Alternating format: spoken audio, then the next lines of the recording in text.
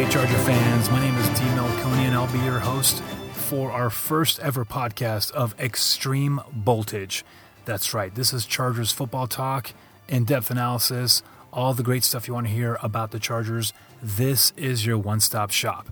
A little bit about myself. Back in '82, became a big fan. Yes, I'm an old guy. And I was able to write for the Chargers Football Weekly. Got a little taste of journalism there. Had a chance to get a little more in-depth on our favorite football team. So basically what this podcast will deliver is some great insight and hopefully get some questions going pretty soon and get some interactions going and get some guests on the show. But I want to talk Chargers football with you today. We were impatiently waiting for it, and it finally came, the 2020 NFL Draft. The quarterback question was on the tips of our tongues. Absolutely. The Philip Rivers era came and went. Had an amazing 14 years with Philip, but it was time for a new start, obviously. And the Chargers had to pull the trigger and get a quarterback. And some people always say, hey, what if Isaiah Simmons was there and we should have grabbed him, or let's get our left tackle of the future and have him for 10 years locked in. You know, I get that, and I understand that.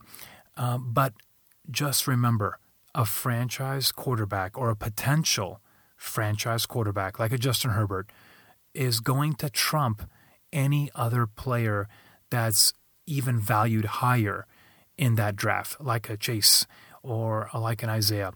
It's going to happen. You can like it, you can hate it, but as a general manager for that franchise, if you don't get a potential franchise quarterback, then you're doing your team a disservice.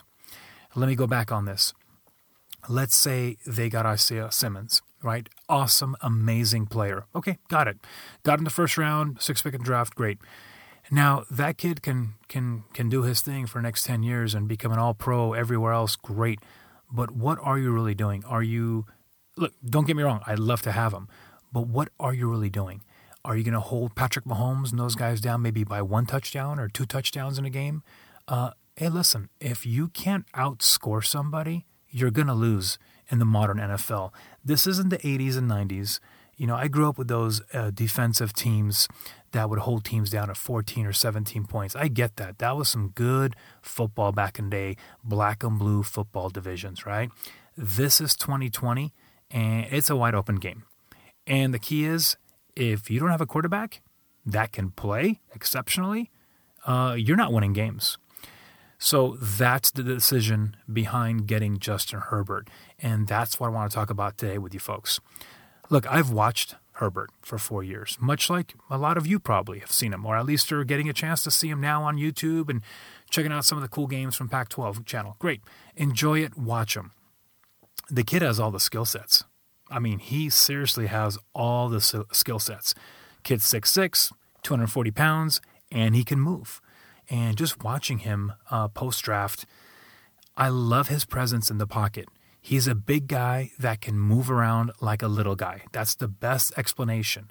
He really can move around back there like a Russell Wilson. He can, do his thing with his feet. I love the fact that he can move around comfortably in the pocket. Okay, that's great. And hey, if he wants to take off, the kid has 4.69 speed, as he showcased in the combine, and he's going to move. All right, just don't take a lot of hits, because we know what happens with taking a lot of hits as a quarterback in the NFL. Eventually, you're going to be an RG3, and you're not going to be able to play another down. So that's the issue there. Make sure this kid is going to be smart with the football. Like I said, pocket movement, love it. Has an absolute rocket for an arm. I mean, laser throws, which I absolutely love, and I think we all love to see that. It's the accuracy issue, right? And that's something that has hit him a little bit in regards to short to mid-range accuracy. So that's something he's got to work with. Not that I saw a lot of that issue as I'm watching tape on him, but there are times he's going to miss. And that's something that we just have to work over time to get that going. But his deep ball is there. I mean, the kid can travel and get that ball to places. Like they say, tight windows, he's hitting them. And I think he's going to be exceptional with that. And the knock I have, and not really a huge knock, but something that he's got to work with and kind of get over, is the fact that when he gets rushed heavily, and now he's getting people draped all around him, and he's going down, he tries to make a play. He tries to not have that sack go against him or have a negative play go against him. He as a minus play by losing yardage. He tries to do something with the ball and tries to throw that ball out of there and get that out for an incompletion. That's when he's going to get in trouble. I saw a few of those where he's getting bum rush and he's got people all around him. And at that point, man, just take the sack. Take the sack or throw that ball out of bounds.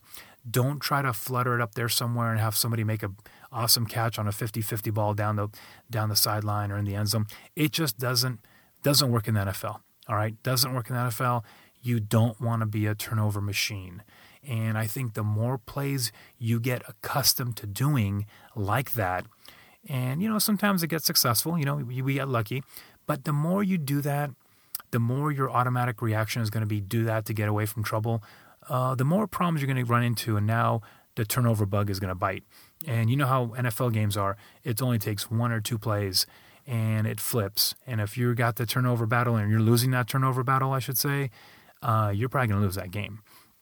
So absolutely something to work on with the staff in regards to getting that mind right and having mental reps as they watch, or as Herbert watches my quarterback, your quarterback this year, Tyrod Taylor. That's right. Let's go back to it. First opening game, most probably it's going to be Tyrod Taylor, right? That's what we all been hearing. That's what we kind of have visually will be seeing, unless it's a huge camp battle that Herbert just checks off every single box and just blows everybody out of the water and goes, okay, I'm the starter, a la Russell Wilson the first year in existence from the NFL. That's going to be a Tyrod Taylor experience we're going to be watching. And look, I'm excited to see it. I think Tyrod can deliver. As you know, he's very conservative with the football. Some guys might call it boring, but the kid doesn't like to throw picks, and he makes it work. Now, this offense is going to be a whole different ball game. And we were so used to seeing Philip Rivers pitch that ball everywhere down the field with that funky delivery of his, but it's going to be a different offense, and it's going to be. I'm excited to see it. It's going to be the RPO offense, right? The run pass option, even the run option. We're going to be seeing a lot more quick hits. We're going to be seeing a lot more short to medium throws. But don't worry, they're gonna take their bites on the deep patterns as well. Because once you start biting these defenders and getting this defense all muddled in the short to intermediate game, that's when your boys can open it up in the back end and get some nice deep passes over there as well. So this is going to be a fun offense to watch. I'm not going to say it's a Baltimore Raven, Lamar Jackson type of offense per se, but I think you're going to be seeing a lot of that kind of formations and plays and so forth that you'll see a lot more quick hits. And I think that's what's going to be fun to watch with the 2020 Chargers. God willing, we'll have a season this year. So that's the plan of action for the quarterback. Again, going back in regards to Justin Herbert, love the pick. And obviously, if Tua was there, much like Telesco said in his reports recently, they would have taken Tua. And that's great because both those quarterbacks would function well in this kind of offense, or any kind of offense, quite honestly, if they make it work for them. So I think that'll be a good situation. I think it's going to work out well for them. I'm glad they got their QB of the future and hope it works out. Tyrod Taylor, like I said, starting quarterback. It's going to be fun watching him. I know we've seen him in Buffalo. Again, exciting quarterback, very mobile, very athletic, has a really strong arm as well. And I just want to see what he can carry. It's been a couple of years since we last saw him from Buffalo to Cleveland just for a few games until he got hurt and ultimately was taken over by a rookie at the time. So this is going to be a key year for him. He's obviously in his last year of a 2-year contract. And I know what he wants to do. He wants to go out there and he wants to show that he is a championship caliber quarterback. And it'll be fun to see that chip on his shoulder and see how much growth Herbert's going to have watching him as he continues on. So I'm looking forward to seeing how that all plays out. Now, before I jump into the second round, this is where a lot of the Charger fans, or, some pundits and so-called experts like ourselves here, go out and say, we needed a left tackle. And we didn't get one in the draft, therefore it's a fail. It's a fail. How is Tom Telesco doing this kind of draft? And we're not grabbing a left tackle, and it's such a eyesore. It's such a sore thumb. It's like, how could we not get a left tackle? We've got to be trading for somebody. We got to get somebody. Well, hold on one second. You got players. Now, I'm not saying this line is great because it was, I believe, the 31st ranked offensive line or 30th ranked line last year by PFF, Pro Football Focus. But yeah, improvements have to be made, and I think they have been made a lot of ways with Trey Turner on the guard side, on the right guard side now with the trade with Carolina. I think adding Brian Bulaga on the right side solidifies that whole right portion of the line, which is amazing. Pouncey, Mike Pouncey is going to be coming back potentially for his center gig. Now, if that doesn't fall through and it doesn't work out for him, we have Dan Feeney who can step in there and take the center reins, and we have Scott Quisenberry, our UCLA kid, and he can do a good job, which he did last year as well, based on those injuries. So I'm happy with 3/5 of that line. Now, it's the left side that's going to be the issue, right? So let's go to left guard. Let me tell you what's going on there. Let's say Mike Pouncey is good to go and he's playing. Let's say if it's Quisenberry, that's fine too. Now we have Dan Feeney, right? We have Feeney on the left side. We have Forrest Lamp, which we haven't seen. I mean, I even know what you've done for me, man. I know you've been injured every single year. What a great pick in the draft as a second rounder a few years ago, and the potential of what he was going to be and the awful injuries that he's had since that knee injury. We got to see what he's going to do. He's got to take a huge step up. Now, he's in the mix. Forrest is in the mix for left guard and left tackle, which he's played in college. So this is going to be a fun year for him. And it's a make or break year, quite honestly, because this will be his last year as a Charger if things aren't going to fly the way it's going to happen here. So he's got a shot for 2 spots at left tackle and left guard. So we'll take a look at that along with Dan Feeney at left guard. We also have, I believe, Storm Norton, the XFL lineman that came in. I think he's in the mix as well, which looks fun. And looking into the left tackle position, now that's going to be a tough one, right? Trey Pipkins was drafted last year, 3rd round. Potentially just a freshman year for him, a redshirt freshman year, I should say, for him, where he wasn't in the plans to play at all. He was going to sit back. He was going to get coached up. He was going to get big. He was going to get strong, and they would put the kid up there when he was ready, potentially 2020. That didn't happen. As you know, the injury bug bit, and with that, he had to step in, and he played left tackle. Not very well, right? We saw what occurred. And if we give up on this kid right now, I think it's a huge mistake because you can't get picked or selected 3rd round by professionals that can see what's going on and within a moment or a season say, okay, this guy is awful. No, especially linemen, offensive linemen, defensive linemen, you got to make it work and you got to build them up. And that's what I think last year was supposed to be, and the kid just got thrown into the fire pretty quickly. So I'm hopeful, and I want to see what happens, but I think he's got a really good shot.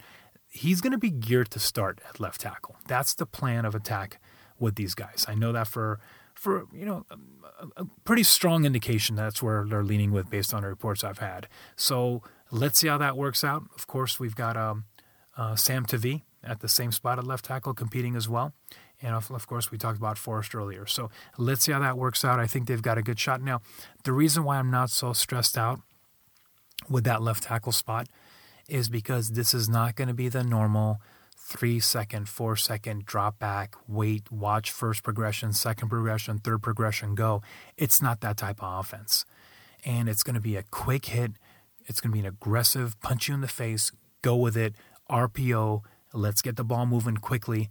Fake here, fake there, pop it. It's going to be a fast-moving, athletic, offensive track meet. And I think with that comes different type of linemen. You got to have these guys moving. You got to get these guys going.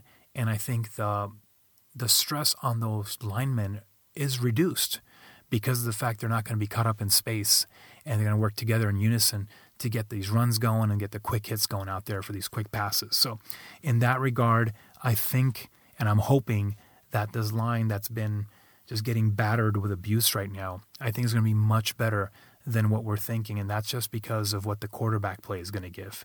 It's no longer a statue. We don't have a guy back there, which I absolutely love, Phillip Rivers. Is my favorite quarterback of all time for the Chargers. And he's a warrior back there, but he's also a statue back there. Okay, he does a great job going back and forth in that pocket, and give him some inches and feet here back and forth to get away from those hits. He does a magnificent job, and he did that for years with battered offensive line. But this is something different. Tyrod will bring something different. Justin brings something different. And I think we'll see a lot more activity in the backfield. Not just a quarterback running with his head got on fire here, but more of a established RPO, athletic, fluid activity. So that's my plan of attack on offense. I think it's going to look pretty strong, and I'm excited to see where it's going to go. And I want to switch gears real quickly and talk about the defensive side with our second first-round pick of the draft, which was a pretty nice surprise to see how Tom went up there and decided, hey, you know what? There's a guy that I want to draft in the first round that's still there and is to the Chargers is an actual legit top 15 player. And that is going to be the linebacker from Oklahoma State, Kenneth Murray. And all 6'2", 240 pounds of him was taken by the Chargers with the 23rd pick of the first round. And look, people are going to say, easy, right? Hey, why did you give up 2 picks for this guy? What's the big deal? You should have held on tight, got your second-round pick with whatever linebacker you had or an offensive tackle you wanted, then came back in the third round and got your linebacker. Okay, fine. That might have worked, and you might have got whatever you wanted to get with, right? There's a lot of linebackers out there, sure. That could happen. Second-tier linebackers maybe at that time because Patrick Queen would have been gone as well. So you're not going to get him in the first round. But yeah, sure. You could have gone back and got a second-tier linebacker and maybe got a second-tier offensive tackle, and that's how you want to work it. Okay, great. No, they didn't do that. I love the fact they rolled with it, and they said, wait a minute, we see a guy here in Kenneth Murray who's a legit first-rounder. Like, I want to make sure you guys understand this. Just because a player is taken in the first round doesn't mean they're a first-round talent, right? You guys understand this? Just because you're selected in the first round doesn't mean you're a first-rounder, meaning teams get these players and they will put them in groups of what they believe they're going to be held in. So just because there's 32 players in the first round or selections in the first round doesn't mean there's 32 first-round rated players. So a team like the Chargers, a team like the Bills can say, okay, 1 through 17, these 17 players is what we believe have first-round grade on them. Players from 18 to 42 can have a second-round grade on them. Players from 43 on can have a third-round grade. Basically, they're not going to follow the 32 men on the first round as, okay, they're first rounders. So that's something you have to consider, because there is a difference between a guy that you have in your tier of top 15 compared to a guy you have in your next tier, right? Just because they're both taken in the first round doesn't mean they're both first round talents on your board. So that's something I want to make sure you guys understand. A lot of these, so-called, pros, I always group them all up together and make everything a first-round pick. That's not what it's all about. And Tom Telesco has talked about this for years now, where he looks at the first round and he goes, look, we have this many picks we think we have in the first round that are top talent. Just like Jerry Tillery last year. They looked at, again, he didn't have a great year, shoulder injury, and hoping he comes through this year and makes a big impact, which he did not last year. But they looked at Jerry Tillery and they said, that's a first-round talent for us, and we want to grab him, and that's what they did, and he had slid down. Okay, so in this situation, they saw Kenneth Murray's potential, and they said, hey, we're going to just get our second-round pick, put it on steroids with a third-round pick, and send that puppy out to the Patriots and get ourselves another first-round pick, which they did.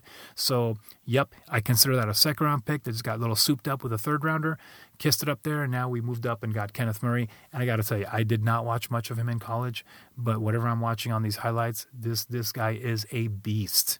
He is, look, you can coach toughness, you can coach speed, you can coach seeing the ball and attacking the ball. That's great coaching. What you can't coach is all of it together, wrapped up, and just performing like a demon out there. And he reminds me a little bit of Junior Seau. He's got that ferociousness to him. He's like a heat-seeking missile. That's what I loved about Junior so much, that he would just find that target and attack it and go right through it. And he was amazing with that. And I see Kenneth Murray that way. The guy is a heat seeker, and I love that about him. He is just tenacious. What I've seen out there, the kid's going to be great, and I'm looking forward to watching him. He'll play up there with Drew Tranquil. He'll have Kazir White back there with him. And I'm excited to see what happens with those guys. And Denzel Perriman, great backer as well. But, the kid gets banged up a lot. It'd be nice to see what's going on with these linebackers. And hopefully they stay healthy. It should be really fun. So I love the Kenneth Murray pick. I think it's going to be really fun to watch him. And hopefully you'll see that a little bit in the training camp once we get around to that, hopefully this year. Another pick is round 4 with Joshua Kelly, the running back from UCLA. I love this kid. I'm a big UCLA fan myself, and I've watched him for a couple of years now, and I think he is just a great back. He's got good size to him. He's 5'11", 212 pounds. He's a runner through the tackles, and he can pop it outside as well. He's got great speed, not outstanding speed, but he has really good speed. He's really athletic with the ball. He's a pure runner. He is a running back, and he's not scared to put his nose down and grind yards for you as well. He'll go through the tough areas. He'll break tackles. And if he pops it outside, he's got wiggle and he can move. So I'm excited to see how he's going to work out. I think it's going to be a great tandem. And it's not going to be, maybe 5 touches, 6 touches here. I literally think he's going to get some good touches out there, especially in a 4-minute offense where you got to bleed that ball a little bit. You're not going to beat up Austin Eckler. Eckler is just a playmaker, man. He is just amazing in the space playmaker. I don't want to beat up that guy with getting a 3rd down and 1 or 3rd and 2 or give him 25 runs in a game and what have you. That's not what he's made. You're going to break Eckler that way. You don't want to do that. He's a tough kid, but I got to tell you, you need some good rotational backs. And I think Joshua Kelly brings that toughness and brings that kind of explosiveness along with Justin Jackson. And I think those 3 running backs together are just going to make a good, ferocious running stable back there. So I'm looking forward to seeing Josh Kelly do his thing. Again, if you guys don't know the story, Josh Kelly was a UC Davis kid, and he kept writing letters and kept calling Chip Kelly to make sure he gets down to UCLA. And I think he did a walk-on in there finally and proved his worth, and now he's a 4th-round pick. So congrats to him. I'm looking forward to seeing him go. Next few picks. Joe Reed, pick number 5, Virginia, wide receiver, 6 feet, 225 pounds. I tell you, he looks strong. Yeah, he looks fun to watch, and I'm excited to see what he's going to do. I know he's a kickoff return specialist as well, but I can see him as our 3rd or 4th receiver out there. He is a strong player with good football instincts, and I think he's going to make plays. And they can line him up in the backfield. They can line him up as a slot. They can line him up anywhere they want to. And they'll want to get the ball to him because with him, the ball in his hands, if you see some good highlights on him, he's fun to watch. And I think he'll do really, really well in this Chargers offense. I'm excited to see how he's going to transition to it. But that's a great pick in the 5th round with Joe Reed. 6th round, we went with pick number 7, Alohi Gilman from Notre Dame. And, of course, Notre Dame is one of those schools that the Chargers just seem to adopt because every year someone's got to get selected from Notre Dame. It's just the way it goes. Don't know much about him. Tough kid, 5'10", 200 pounds. Most probably a special teams type of a depth, but, definitely could be part of the DB package as a in-the-box safety coming up for a thumper type role. Not really made for coverage per se, but again, it's all about the coaching and what we can do with him to get back there. He might just do well back there as well, but I think it's more of a in-the-box type safety, special team type player. The kid's tough, and that's fun to see. You want tough players on your team. 6th-round pick, you're getting somebody that's going to go out there and play with his heart, and it's fun to see those kind of kids. So I'm looking forward to him, and I'll be room for him to make this squad. Lastly is round 7, KJ Hill, Ohio State wide receiver, 6 feet, 195. Now, I don't know if you guys have heard about KJ Hill, but he is a record setter in Ohio State, okay? And this kid caught the most passes in Ohio State. 7th-round draft pick is literally is a steal for the Chargers. Now, he might make the team, might not make the team, whatever the case. 7th-round pick, you're getting a great receiver. He's not a burner, but he's got great route running ability, a la Keenan Allen. So that's his guy, and he loves Keenan Allen. So it's gonna be pretty fun to see him playing with his idol here. So it's gonna be fun to see it. And I gotta tell you, he's gonna get a shot, not just to make this team, but the more I hear about him, he's got a shot to be number 3 on this squad. So ever since Travis Benjamin left last year, we got to get that fortified. And I think KJ Hill is going to make a strong push, barring any injury, to get that 3rd spot, especially when you're a good route runner. I got to tell you, wide receiver in the NFL was one of the tougher positions for players to transition into from college. But I think you're seeing some really great athletes come into play in their rookie years and really make a splash. I think KJ Hill is going to be that type of player, barring injury. And I say that confidently because his route running is exceptional. And when you have great route running, everything else will come. But the press coverage is what you're going to have to get used to in the NFL, right? A lot of these wide receivers in college, they don't get challenged as much, right? They get a lot of cushion going. They got double safeties playing up top a little bit. Corners aren't in their face as much. So they have a little more chance to have a little more territory and space in college. NFL, man, it's a little tighter, right? And they're not going to get off that line. So that's his thing. Strength-wise, he looks good. And it just depends how he's going to transition over. But if he is doing that kind of route running, special route running that he has with those skills, he should do fine. So I'm excited about that as well. That's going to do it for us, guys. I hope you like the breakdown we had today for your 2020 Los Angeles Chargers. Definitely want to get a podcast out to you guys again in the next few days. We'll break down some more good stuff. Otherwise, make sure you follow me on Instagram at extremevoltage_podcast. I'd like to thank my sound engineer / producer, Tyrell Mad Dog Wiggins, for taking care of everything behind the glass today. Appreciate it. And for some awesome music today, we want to thank the composer Kevin MacLeod for Strength of the Titans and also the Ice Giants. You can find him at filmmusic.io. That's going to be it. Catch you guys next time on Extreme Voltage.